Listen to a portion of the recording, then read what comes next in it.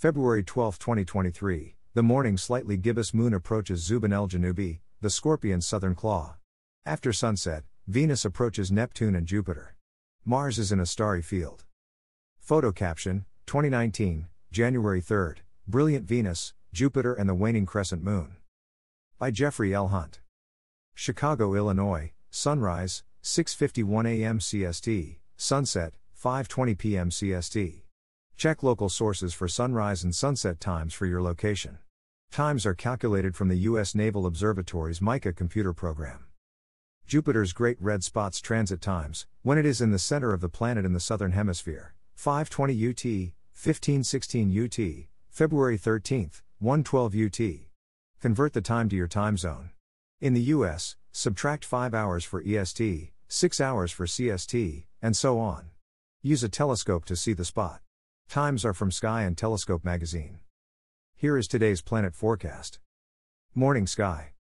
The slightly gibbous moon, 62% illuminated, is over 30 degrees above the southern horizon at an hour before sunrise. The morning half-full moon, last quarter, occurs tomorrow at 10:01 a.m. CST. This morning, the lunar orb is over 15 degrees to the left, east, of Spica, the brightest star in Virgo, and approaching Zubin el-Janubi, one of the classic Scorpion's claws. The second claw, Zubin al-Shamali, is higher in the sky. Today these two stars are the brightest in Libra. Mercury's retreat from the morning sky continues. The planet is fairly bright, but it is lost in bright morning twilight in the east-southeast. It rises 58 minutes before the sun, and about 30 minutes later, it is about 4 degrees above the horizon. Evening sky. Saturn, setting only 10 minutes after sundown, is nearing its solar conjunction in 4 days.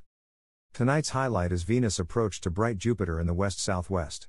Look about 45 minutes after sunset, when Venus is over 15 degrees above the horizon and 17.4 degrees to the lower right of Jupiter. The evening star is overtaking the Jovian giant, passing by on March 1. Jupiter is slowly moving eastward in front of Cetus.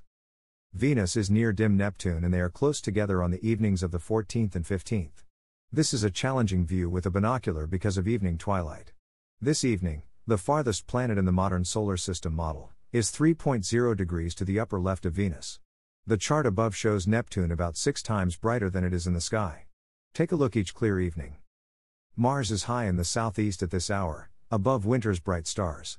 Because of the concentration of bright stars in that part of the sky, it might be a confusing scene. Without the moon's light, look for the Pleiades star cluster high in the south. Mars is to the lower left. For sky watchers with more outdoor lighting, look for Orion. Mars is to the upper right of this famous pattern. This congregation of bright stars appears a little farther westward each evening and Mars marches eastward compared to Aldebaran and Elnath, the Bull's brightest stars. This evening, the red planet is 8.7 degrees to the upper left of Aldebaran and 9.8 degrees to the upper right of Elnath. Mars passes between the Bull's horns next month. For sky watchers with telescopes, Jupiter's Great Red Spot is center stage in the planet's southern hemisphere at 7:12 p.m. CST from Chicago. The planet is only 20 degrees up in the west-southwest. This altitude, height above the horizon, is not favorable for a good view because here Earth's atmosphere tends to blur the image and make the image dance. These effects are what makes the stars twinkle. For sky watchers farther westward in the U.S., the planet is higher and in clearer air.